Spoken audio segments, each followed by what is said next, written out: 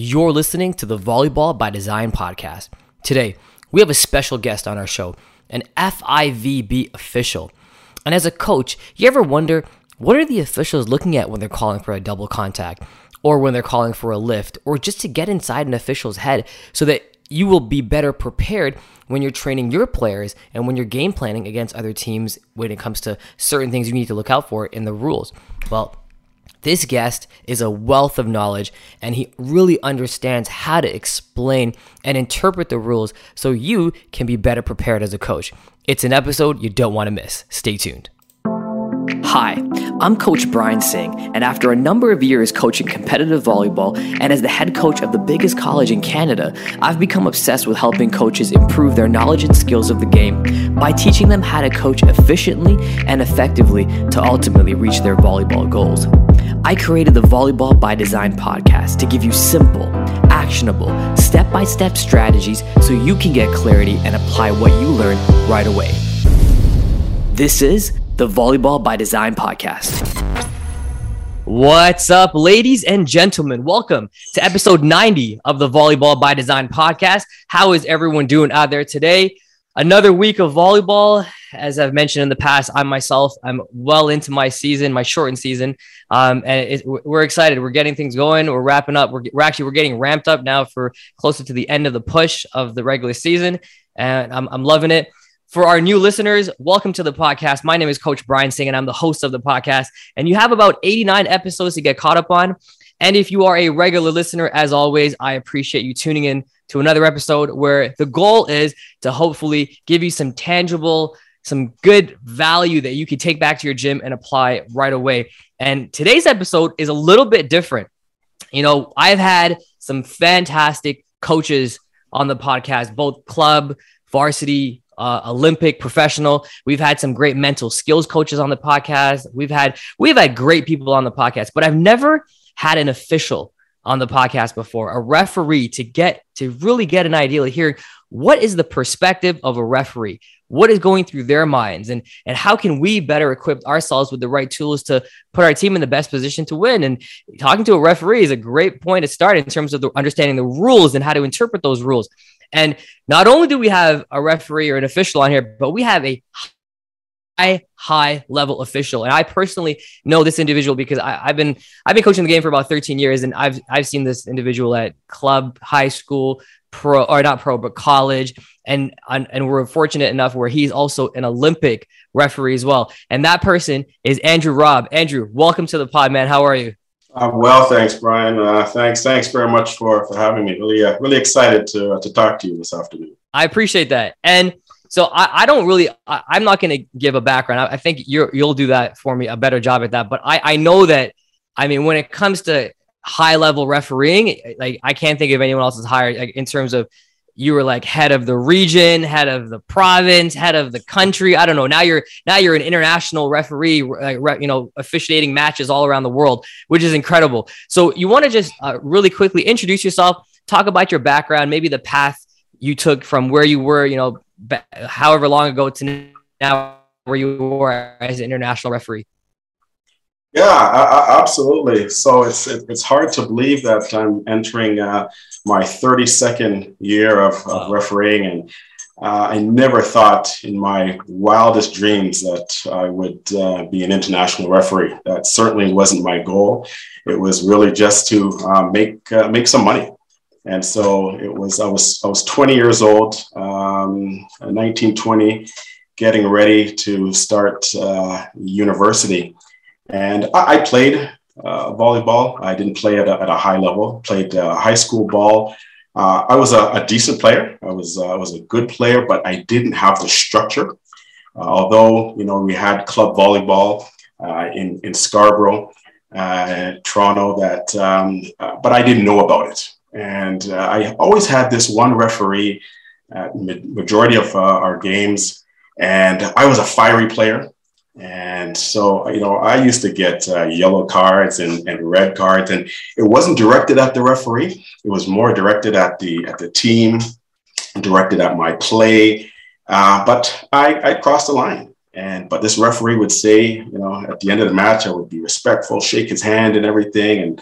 And so my last year of high school, he said, did you ever think about becoming a referee to see the other side of it? And no, it wasn't. I didn't even, think about it. He said, number one, you get to stay with the game that you love, and you can make a few extra bucks. And so that's what I did. My first year at York University, I attended a clinic, my level 1 local clinic. And then sort of, as they say, the rest is history. I was just able to move up the ranks. And, in 2010, I had attended my international clinic in Argentina. And then you have to have a certain amount of matches to get signed off by the commission of the FIVB.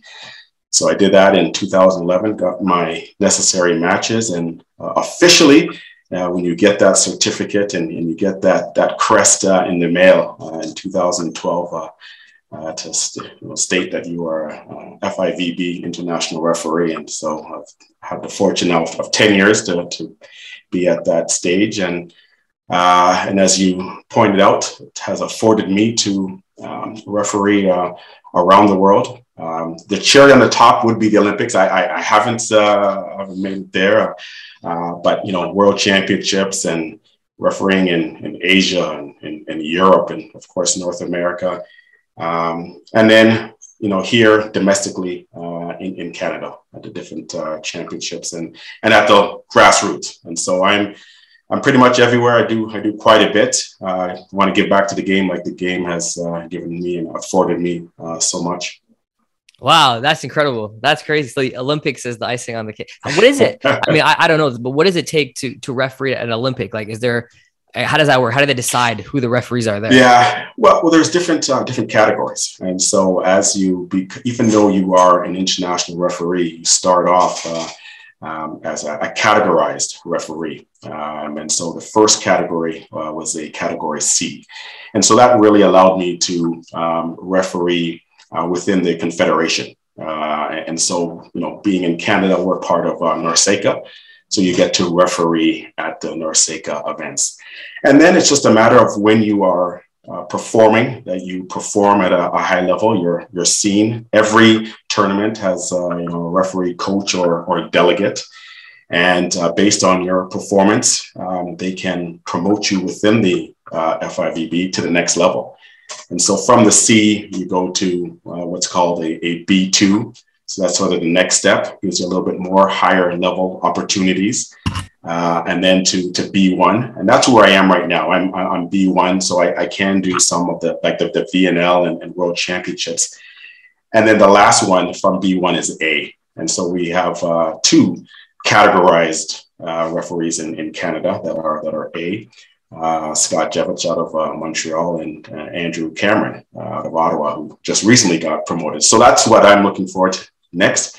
At that A level, then you can be nominated for the Olympics. But it's a small group, right? It's only between 16 and 20 referees in the world that that's insane. Can be nominated. And of course, it's based on confederation too. There's a certain amount per confederation that would be nominated. Right. And here, my last question, kind of long, because this is so interesting. I could talk to you about this for a long time. Like for young people out there, whether you're a coach, player that's interested in pursuing, like your story, that's fantastic. Hey, you ever consider refereeing? Like how much do referees make? Is it per match? Is it per hour? Like, how does that work? Yeah, so it's per match, and so you start off at high school, and you may do a single or a double header, and you can earn anywhere from $35 to $70 for that double header, and then you have tournaments. So OVA anywhere from like 150 to 200, and then at the college and university level, it's $80-$85 a match. So I mean it's decent money, and especially for those that are starting out, it's great pocket money. They get to remain with the sport. And so what our hope is as well is to get these younger referees, the younger players to become referees. And for me, I'm probably one of the older ones that started. I was 20. You can actually become a level 1 at 15. And so we are targeting a lot of the Ontario Volleyball Association, a lot of our youth players to start out there. And then if you love it, you get to understand the rules. And so you know what you can approach a referee about. And then you can also just develop. And if things don't work out as a player, hey, you have the referee in your back pocket. Well, let's kind of cater right into the next conversation about the rules, because, as you know, predominantly our listeners are all coaches, and it's always interesting when you see, one referee call a double contact this way and another one, and coaches are left confused. And it's okay. Let's start with the double contact. Okay. As an official, what are you looking for when you're making that call to call that double contact violation? Yeah, well, first, it's not going to be on the first contact, right? So we all know that, you can have that double contact on that first, but it's the second and third. And so what you are looking for is the contact, the physical contact with the hands, contacting the ball at different stages. And so a lot of times you will hear people say, well, the ball was spinning, so that was, that was a double contact, or the way it came out. No, that's a misconception. There's nothing wrong with the ball spinning and it's going to the location that the setter is placing that ball. It's having that contact on the one hand and then the second hand. So it's very subjective, right? And so it's hard to sometimes really articulate the two hits, because it is that subjective, in the sense that I may be a referee that is looser and I'll allow the players to play, and some may be a little tighter. And so what you want, though, what you're looking for is consistency. That's what the coaches and players are looking for. If you are going to make that call early, well, you better carry that on throughout. Right. But a lot of referees get stuck and they call it too tight at the beginning, and then they loosen up, and that's where you can get into confusion. But ultimately, yeah, it has nothing to do with the rotation of the ball. It's the two hands that are contacting it that will come out ugly, and in most cases, right? And so that's what you're looking for. So I just want to confirm something. So because a lot of times the set is made, and then there's a time delay, and then all of a sudden the double contact will be called. So to confirm, a ref should not be looking at the outcome of the ball. They should be looking at how the hands contacted the ball, and not necessarily whether it's spinning, whether it's ugly in the air, whatever the case is. Absolutely. And you'll also hear ooh and then ahing and what have you. But yeah, what happens is sometimes, they'll get, you'll hear from another team and then the whistle goes. But what you're supposed to be doing, right, is you call the fault right away as you see it. And so that alleviates any of the confusion. But, you said something earlier on, which is bang on, right? The NCAA is moving away from that. And I think you're going to see that internationally as well. The FIVB's motto, keep the ball flying. So they don't want, the referees really interfering. They love the flow. And so, majority of your listeners here are going to notice that at that high level, yes, the players are obviously a lot more skilled. And so you're not going to see that two hits or the catch ball. But, I wouldn't be surprised that second and third contact is, allowing them to play a little bit more. And you don't want to see the referee blowing the whistle every so often. Yeah, great point. So yeah, you brought up a point that I was going to bring up later on. But so the double contact being eliminated from our game at the NCAA, they experimented with that this year, I think last year as well. Correct me if I'm wrong, on the women's side. I'm not sure if they did it on the men's side yet. Do you know if they did it on the NCAA men's side? No, as far as I know, I'm not 100%. But I wouldn't be surprised if that were the case, and then start to experiment and trickle down FIVB as well. Yes. Right. Yeah, I know. Absolutely. Okay. That's really good clarification on the double contact. Now, I'm kind of foreshadowing a little bit to come, but when it comes to seeking clarification or not arguing with the referee, but, just when you disagree, what can you potentially debate about, and what can you not? Right. Well, ball handling, for one, is not debatable. Okay. And so as much as, coaches may put up their arms and players are coming to the ref stand, a two hits, and a catch ball, all of that is subjective and is not up for discussion. You don't want to see a ref put up their hand, because a lot of times that will happen because they know why the player is coming to them. They should allow the captain to approach the stand, but then say politely, ball handling is discretionary. It's not up for discussion. Please continue. What captains can come to a referee on is what is referred to as the interpretation of a particular play. So if it is a backcourt attack, that is something that is debatable. If the player is in the front court and the referee is calling a backcourt attack, well, that's clearly a fault. And that is something that, the interpretation of that play, that captain needs to come over and speak to the referee. Mm-hmm. Or a four hits. How many times do we see the ball going into the net and they may call 4 hits? Yes, it's still subjective, but that's something that they can come over and just say, listen, you know what, the ball went off of the hands or it went into the tape. So that's why it was 4 hits. Let's say the referee called an out of rotation, but they were in the correct rotation. That's something too. So those things would be protestable.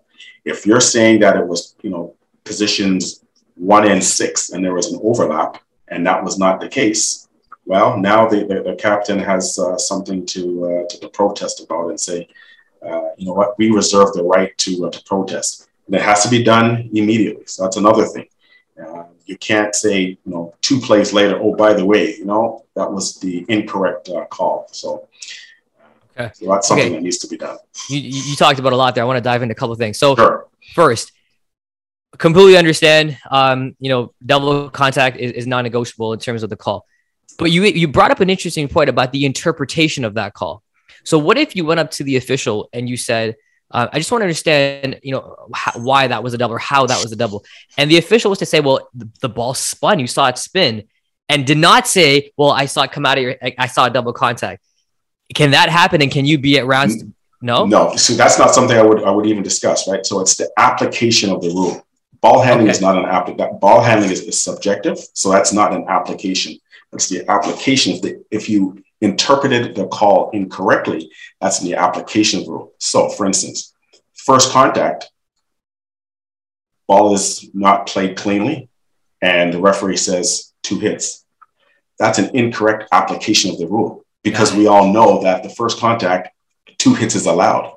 So you'll see sometimes too, and that's something I would never tell the referees. Don't now change when the player comes and say, oh, catch ball. No. If you own up to it, that's a reserve. So that's the difference between the application of the rule and then the subjective nature of the rule. And then to your other point, in terms of the rotation, because that actually happens quite a bit where a ref may call it out of rotation because there's overlap. Yes. And then if you disagree at that exact moment, and it's tough how would you argue that? Because if you say, well, no, my player was actually behind, in whatever rotation, and they say, no, he was actually in front. Well, it's your word against the refs. And in that case, I can't imagine you winning that argument. The refs. Yeah, absolutely. So that would be, the ref's decision based on what they saw. It's more if they showed the 2 players and said that they were not in the correct position. So a lot of times you will have the setter will leave early. It's to the letter of the law. Yeah, as they're out of rotation, referees are not looking to, penalize for that. If it's a spin serve, and as soon as the ball is tossed and the setter who's in one is right at the net, That's one thing. That's an advantage. So that's what the referee is looking for, the advantage, not them leaving one step early. I would never call that. And as if I'm supervising, that's something that I would be speaking to the referees on. That's what gets coaches upset.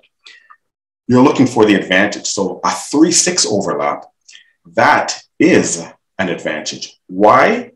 The coach or the players may not know is that player who is both setting up as they're passing, who is in the front row, right? So those are the things that you want to look at, not position one where the setter is coming to set, but where the players are set up on that 3-6 when they are retrieving the serve. Right. And the last thing I want to talk about with respect to you mentioned the word protest. So, let's talk about that. When can a coach protest? How does a coach protest? And what does that look like? Is it something that's recorded on the score sheet? Is it maybe it's not? It's like, how does that work? Yeah, so it is on the score sheet, and it's the captain and not the coach. So the coach may, generally, right, the coach is knowledgeable or should be knowledgeable of the rules, right? And the captain would have to go to the first referee to say, I reserve the right to protest.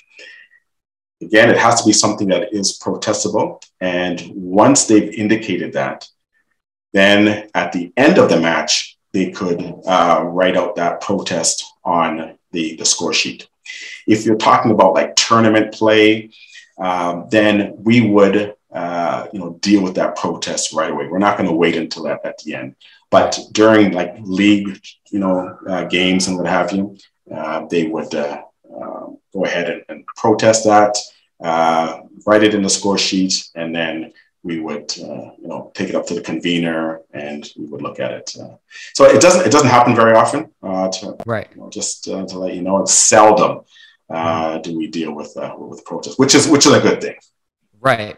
Okay. No, fantastic. That's great. So captain says to the head official, I'm exercising my right to protest. They make a note of it on the score sheet, and then it gets dealt with at the end. It gets submitted, and again, it doesn't happen very often. Hypothetically, what if that protest is successful? What happens? Yes. So if it's successful, then we go back and play at that start of that time of the protest. And so as the captain, you need to put, okay, it was set 3, this is the score, and everything is written down, and then you would resume based on that. So that's why, high level, that's why you always have like a jury there. They deal with it right then and there. They don't wait. Right. But, when it's locally and, high school and stuff, we just don't have the ability to do it. Right. But, when you go to nationals, for instance, yes, I've seen it happen at nationals. Right? Absolutely. It'll happen, right there and then. Even at our own provincials. Right. That's why we need to have a referee supervisor that's there on site so that we can deal with it expeditiously. Okay, great. No, this is fantastic stuff. Okay, I've jumped around my notes here, but that's okay. Let's go back to we talked about. No, this is so good. So we talked about the double contact. Let's talk about the lift. Another subjective call that frustrates coaches at some points. When you see those super tips that come at you and things like that. So let's talk to me about the lift. Yeah, so this is a great one. And so I'm going to take you back a few years. In the rulebook, it was lift, and it's a real misconception. And it's really important that I highlight that. It's no longer a lift, it's catch or throw. And I'll tell you why it is different. So what a referee looks for is the length of contact that ball sits in a person's hand and or the change of direction. So a lot of times, if just because someone has an open hand and pops up the ball, people say lift. Well, no, it didn't come to a rest. It didn't change directions. So that is not a catch ball. If they dive and, just, pop it up, then you want to look at the spectacularity of that play. You're going to give them a little bit of the benefit of the doubt. Again, I talk about the motto, right, is to keep the ball flying. So what you're seeing, though, at the highest level, and that is trickling down, which we are trying to eliminate, And if you just have to look at what took place at VNL in Italy this past year, and then on to the Olympics, is the hard, what they call the hard dump, right? So you want to make sure that the player has the ball in front of them. If they have the ball in front of them and then they're just flicking it down, that's fine. What you're looking for is when they're starting to take that ball from behind them, and now you're taking it, you can't, right? So that's where it's the catch and throw. And you saw that especially at the men's level, they were getting away with it. And the head of FIVB said he wants that, he needs eliminated. So that was actually during the competition that referees were told, listen, this is what we need to crack down on. And so in the latter part of the tournament, you saw the change of that, and that carried over to the Olympics, because we're seeing that coming all the way down. So it's almost like all of you beach, coaches and players out there is the joust. And so what they were doing was carrying it to the joust and then trying to wipe it off the block. Well, that's where that catch and throw. It's one thing if you're on top of the net and it's simultaneous contact at the net. That is different than trying to take it and then throw it and wipe it off of the defender. And so that's where that catch and throw would come in.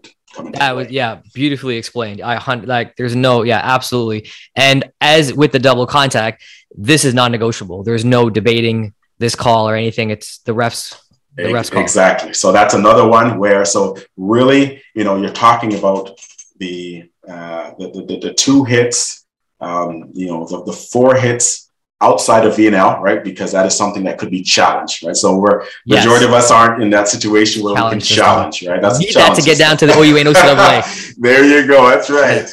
A few bucks to get that I know. Implemented.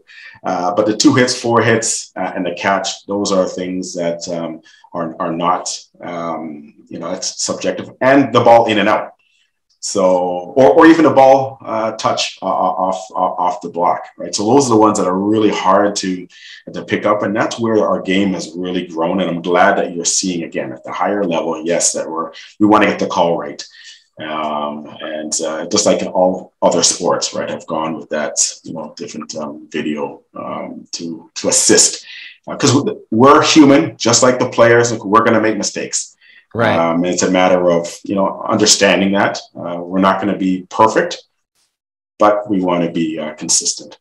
It's funny. I work with some coaches in the US, and they said that a lot of, even locally, they're implementing a challenge system, and the requirement is 1 camera, 1 computer or software or something like that. Yes. And that's good enough to be classified. I don't know if you know anything about this, but if they're doing that in the US at the local level, I hope, at least in the CCAA U Sports, they apply something like that, because we all have cameras. We can potentially do it. Agreed. Yeah. I mean, it's a beauty for those, my colleagues in the US that are able to utilize that additional help, because again, you got thousands of people that are watching either in the stadium or online. Or online now, right? Right, exactly. And you want to get the call right. There's nothing worse. And believe me, we know when we've made a bad call, and the players will give you a lot of information too. It's amazing, right? When they all put up their hand, and chances are, there was that touch, or if the ball was, or if they touch it, then they'll look back at the referee and to see if he or she picked up on that. Yep, absolutely. Okay, so fantastic. So double contact, we have the lift. We talked earlier about position faults, which is great. Another question that comes up quite a bit is, can you ask for a rotation check? And if so, when do you do that? Absolutely. And this is crucial, because too many times I've seen where, the player was out of rotation. And when does that normally happen? At set point. And I know, for instance, there was a match that was lost because of, they were out of rotation. And so the captain, again, a lot of times, the coach will ask for the rotation because they know they see right now they will. But letter of the law, the referee really should not. It's not the coach's responsibility; it's the captain. So that's why it's a lot riding on that captain. They need to understand the rules and know when they can approach the referee and in a situation like that. So before the whistle, the authorization for whistle, they either go to R1 or R2. Generally, they should go to R2 and ask for a rotation check, and then the scorer would be able to provide that information. Perfect. That's fantastic to know that. That's good. So the captain's responsible for either going to the R1, but you said R2 is easier. So the captain can actually have conversation with the R2. They don't always have to go to the head official. No, but I mean, I think once they go to the R1 for that situation, then R1 would look to R2 and give the signal to that they're looking for a rotation. Right. But yeah, a lot of times if there was a net fault, for instance, they're going to ask R2, who is on the net.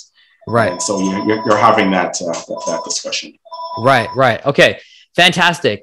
Okay. The next thing I want to talk about is playing faults at the net. Now, this is huge because I've talked to so many coaches who interpret this completely different. So we're going to get the right answer today, including myself sometimes. So I'm going to actually read to you what one of the rules say.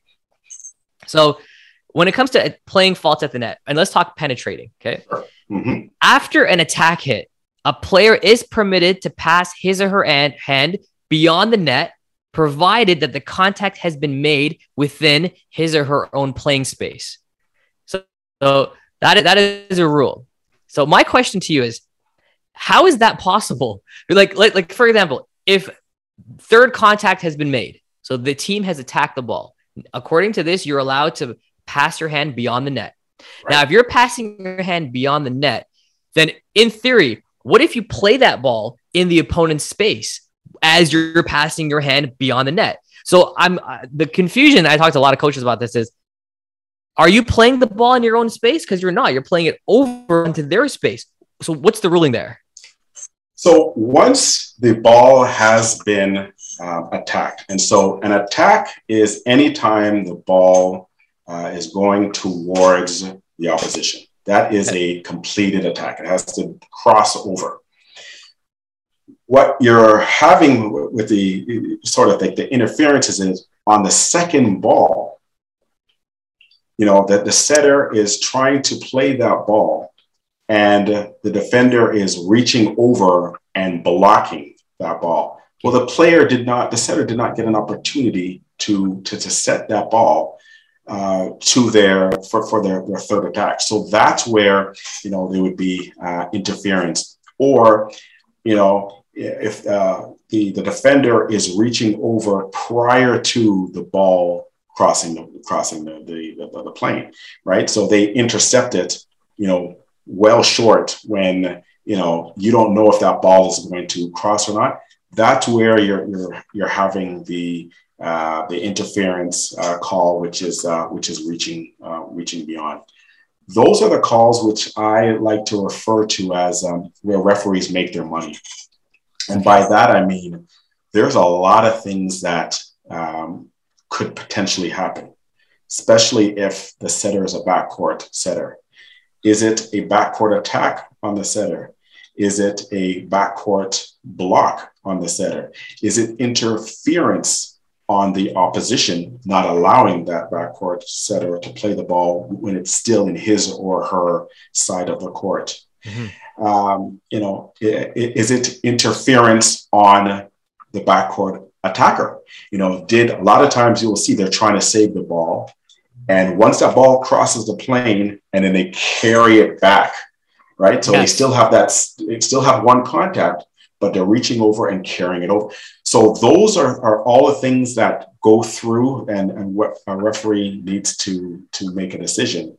And then I would say finally, one where a call has to be made is if for the backcourt setter and the ball is contacted above the height of the net by the defender, something has to be called, because either the setter has illegally played that ball because the attack has been completed, right, or there was interference. Right. It can't be a no call, a non-call. A right. call needs to be made. And so those are the things that are really a referee has to focus And we know that a lot of the play happens at that top of the net. You know, the one-handed set and what have you. And that's another one where they automatically think it's a catch ball with that one-handed. No, it's fine. As long as it doesn't come to a rest, you're popping it up and it's play on.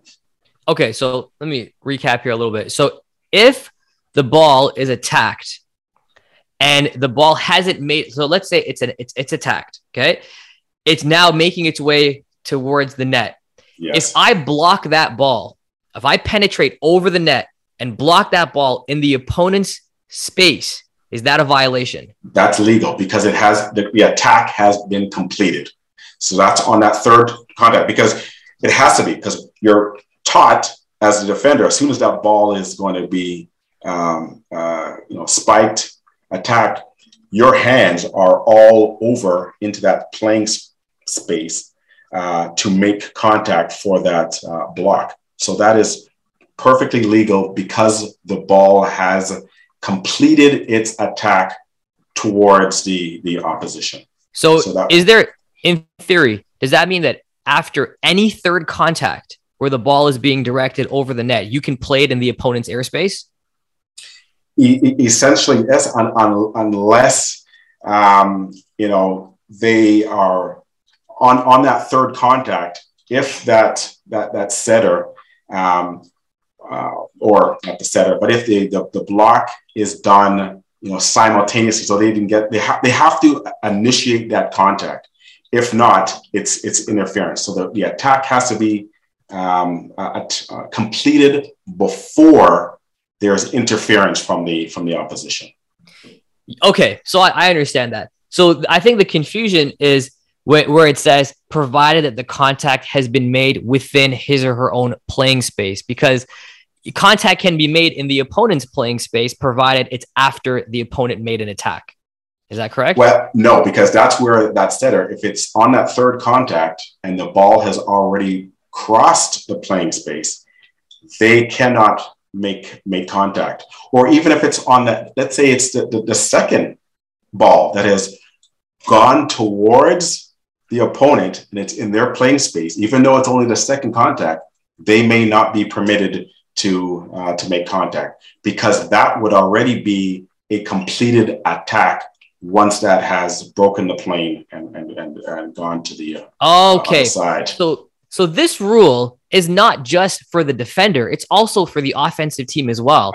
Absolutely. And that right there is why there's confusion, because you're looking at it from both points of views. It's not about just blocking; it's about taking the ball as well from an offensive point of view.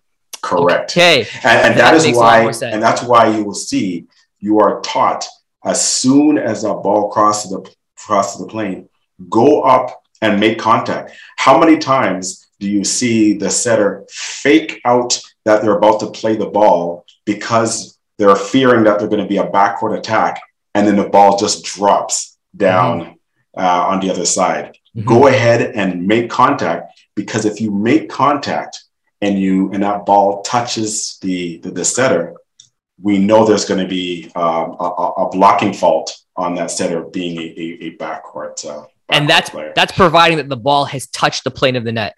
Correct. And gone across. That's right. Okay. So once the ball touches the plane of the net, any plane area of the net, once that ball is there, you're allowed to contact the ball. And you should, in fact, like you said, because then if the setter touches it, there's a violation and it should be in your favor.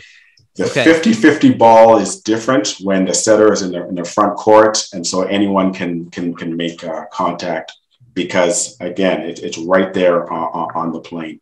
But as a backcourt setter, if you're there and then it's the attack has been deemed successful in crosses, then it could be a potential violation.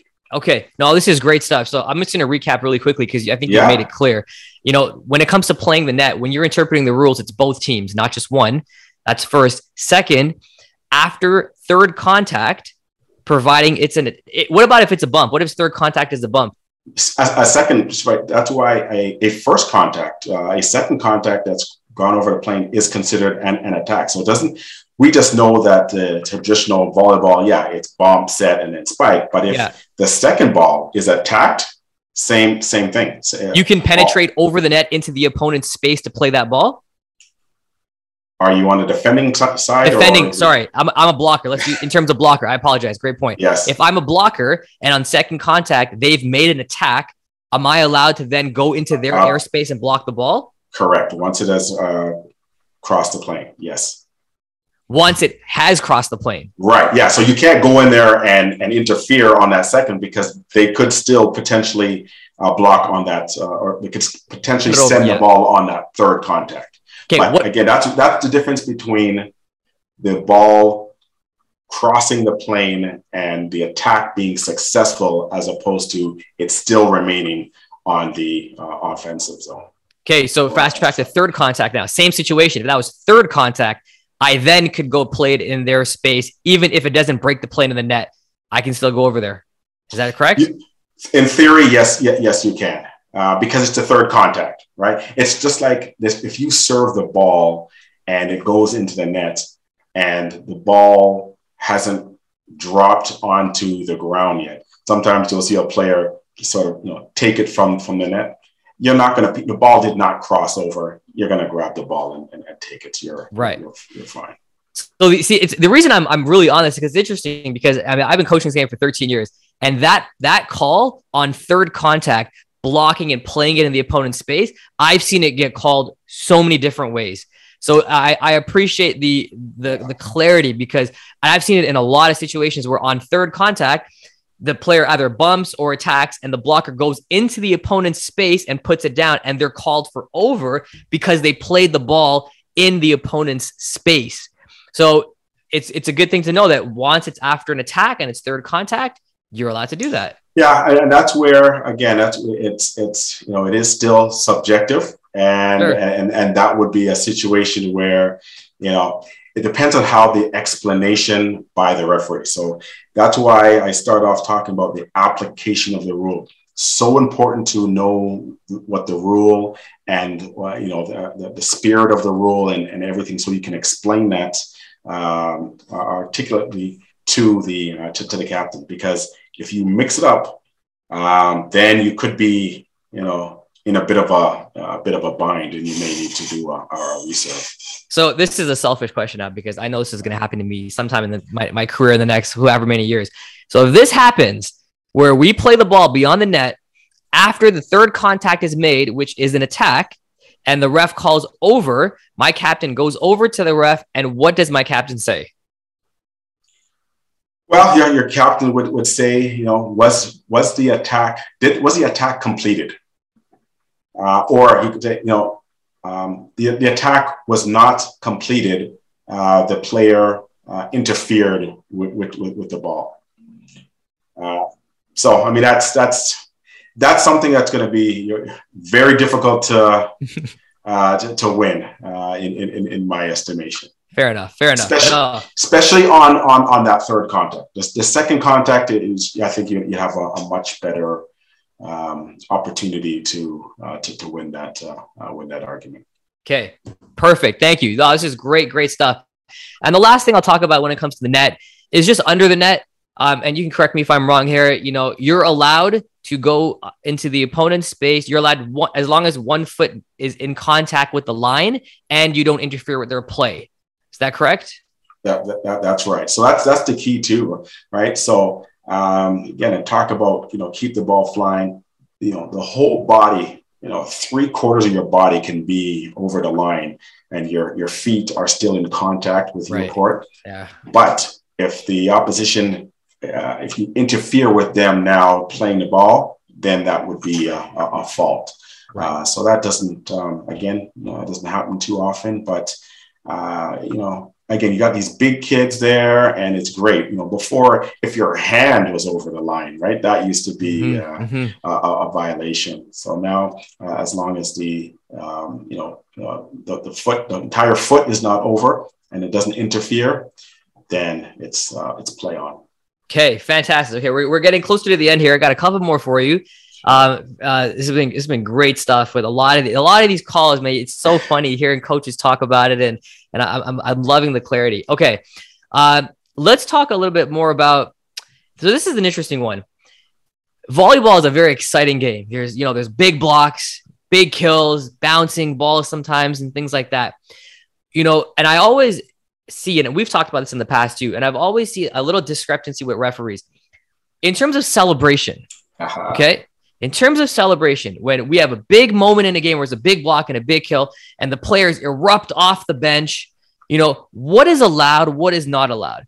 Because my understanding is that players are allowed to erupt off the bench or erupt from the area that they're in behind the bench and come not on the court, but can come closer to the court to, and as long as they go back into their area. You tell me, what are they allowed to do? So two things there. Yes, the game has evolved, and I'm glad that we are allowing a lot more emotion into the game, because before it would be, okay, you're in the warm-up zone and don't you dare put half of a foot outside. Exactly. The referee's going to go tweet, right? So that's actually here in Canada or Ontario anyway, it's an OUA rule. It's actually not an OCAA rule. So it's not a college rule. So this is something that the OUA put into place about 4 years ago, where, yes, after that, the players can go to the and then come back right away. So nothing wrong with that. I'm allowing it a lot more in college, and I think that's something that really should be a rule. So if that's something that you wanted to take to the AD to put into place, because technically, if they did, the referee could say, no, you need to be in your, in the warm up. But even at the higher levels, you're seeing that, and it's important, right? Because you look at basketball and yes. And right, and I've heard that. Why is it where this is not a tennis match where you have to be quiet and we want to celebrate? It's when you're seeing some of the different celebrations that go a little too much, where they're dropping all over the ground and they're pretending like they're resuscitating someone. That is a little too much right now, but jumping off the bench, coming back, I have no issues with that. Yeah. Okay. Good to know. So that's interesting to know that it's no UA rule, not an OCAA rule. It's interesting because I know. I don't know the rules across the country, or rather, even our friends in the US. But I know when we go play in the US, it's never an issue. They celebrate, they go off, and they're dancing, and it's amazing. It's a great atmosphere. And then when you come back to Canada in certain parts, it's like the ref blows whistle and said, nope, be behind the line. And I, referee, actually, our officials in the OCAA are great, because when I have that conversation, hey, listen, they're allowed to, as long as they come back and go right back, I'll make sure that they're like, okay, no problem. It's not, and they're really good with it. But it's just the fact that it's now becoming like, okay, let them celebrate. Like, I like that. Yes, I agree. It's fun. It's I have no problem with that. If they come onto the court, that's one thing. But again, as long as it's quick and they go right back, you shouldn't have an issue with that. Yeah, coming onto the court, I tell my guys too. I'm like, listen, when something big happens, you celebrate. You go up and let your guys know that you're in it with them. That's a big part. It's like you're there with them. You just do not go on the court and then come back. And we practice it. Make sure that this is how I don't want to get a card. I don't want to get a warning. I don't want to create any more stress on the officials if they need to. Because I've seen it. It's worse when the officials keep having to tell the bench, hey, be careful. But within reason, like if it's something like that, it should be fine. But I don't want the officials to worry about the bench. They should be focused on the game. Exactly. And if I may, and that's where the whole I think referees were becoming a lot better. The relationship between the referee and the coach is paramount, right? Yeah. Years ago, coach couldn't say a word, to R2 in particular, without being potentially penalized, or allowing a lot more dialogue. For our friends south of the border, that's always been the case. They have allowed that. They've allowed two coaches, for instance. I think maybe even three in some situations, that can stand up the entire time. We're not there yet. Yeah. But building that right? Building that rapport is huge. And, they just want explanation. And if you can just quickly just say, hey, yeah, it was such and such on the net. Or if you are, supporting your R1 in the call to say, this is, the reason why this was or was not whistled. So I think it's important because, in order to continue to grow the sport, all the players, have to be in it together and working. Right. Like with coaches, when after a game, we watch film, we do debriefs, we do pregame and all that stuff. Mm-hmm. Do officials do that as well? Like, is there a process you guys have for post-game, pre-match, film, whatever? Great question. And so if I just talk, high level for a moment here, there's a lot that goes into it. We know that, the players and their countries, they work so hard and they expect and should get nothing but the best. And so, when I go to events, I'm there a couple of days before. We have, sort of, classroom. We go over, situations, what we want to potentially, focus on a lot more, whether it is that catch and throw or 2 hits. It's all about game management. And then what you're seeing too is even, again, domestically at, nationals, you have the referee supervisor and they have their camera and they will clip certain things and we'll want to discuss it. And we have the debrief and we bring in the lines. That's an important part of it too, because it's not just about R1 and R2. I've always maintained that a line judge is a lot more important than R1. Why? 14-13 in the 5th set, and they throw up a touch or need to make a line call or call the ball off the antenna. We are relying on them to make that call. And so we have to be working together and, this is my expectation. If I happen to see something different and I overrule or whatever, and then, post game, we want to talk about that. How was my ball handling? How was the flow? Getting all that information is so important. It's not a matter of just showing up, doing your job and going home, teaching our younger ones too. And going over, what transpired in both the men and the women's game, and so that we can improve. Right. Okay. I got 2 more for you and then we're done. One big one, one small one.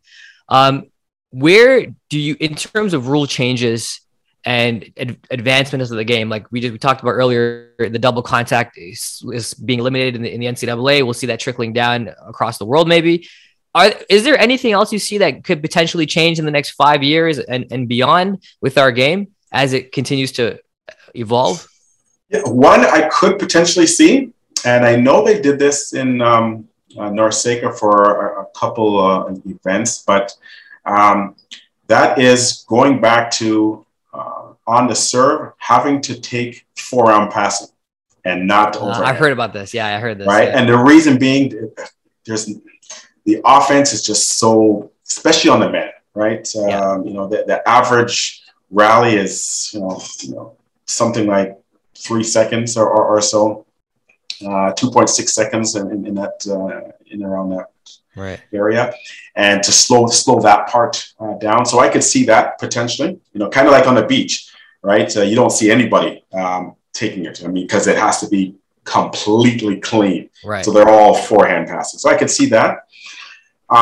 Something that they did tested at the World Championship is, this is not more a rule thing, but the game is taking too long. And for TV, trying to get it within that 2 hours, like you have, like with soccer and hockey, like basketball, right, is, eliminating the 2 technical timeouts at 8:16 and going to just 1. So right now there's 6 potential stoppages internationally, 8 and 16. And then each team has 2 discretionary 30 seconds. Right. Way too much. We don't need all that. So they're going to be going, it actually came into effect this year, right? So it's going to be the 1 technical timeout. And I think I should know this. It's either 1 or 2 discretionary timeouts. I think it's only 1, but I could be wrong there. Okay. No problem at all.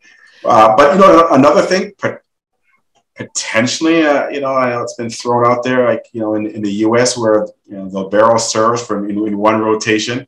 Yes. Who knows, that could possibly come down the line as well. I like that. I like having the libero serve. I don't know. That's just personal, but I enjoy it. All right. I got one last one for you really quickly. Sure. Yes. I ask everyone on the show, if you were to have dinner with one person, dead or alive, who would it be and why? Wow.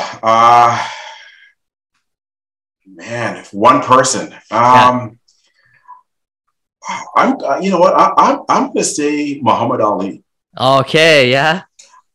You know what he stood for, and I guess being a person of color, and there's not too many people of color that are referees. I mean, the game you're seeing a lot more diversity, right? And I'm really proud that here I am. I am the chair of all the referees in Ontario, and I've been able to become an international referee. And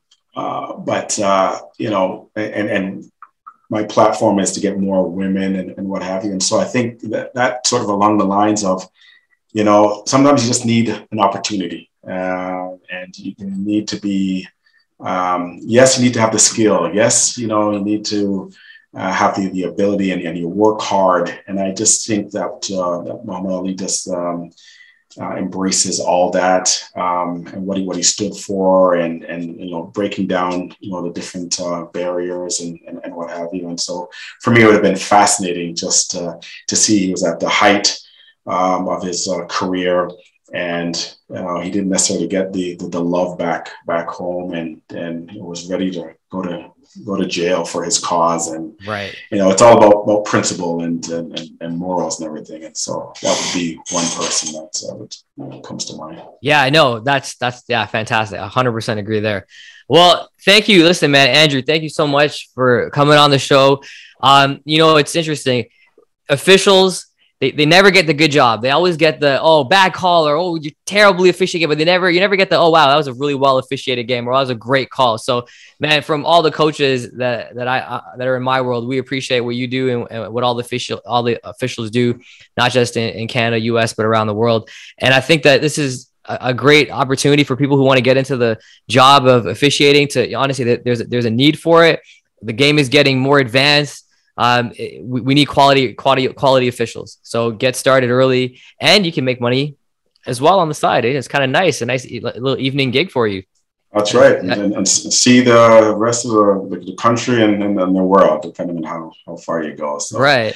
Any final thoughts from you before I let you go? Listen, I really appreciate this opportunity. Great spending some time with you, and keep up the great work, and look forward to seeing you on the court. I guess for all the coaches that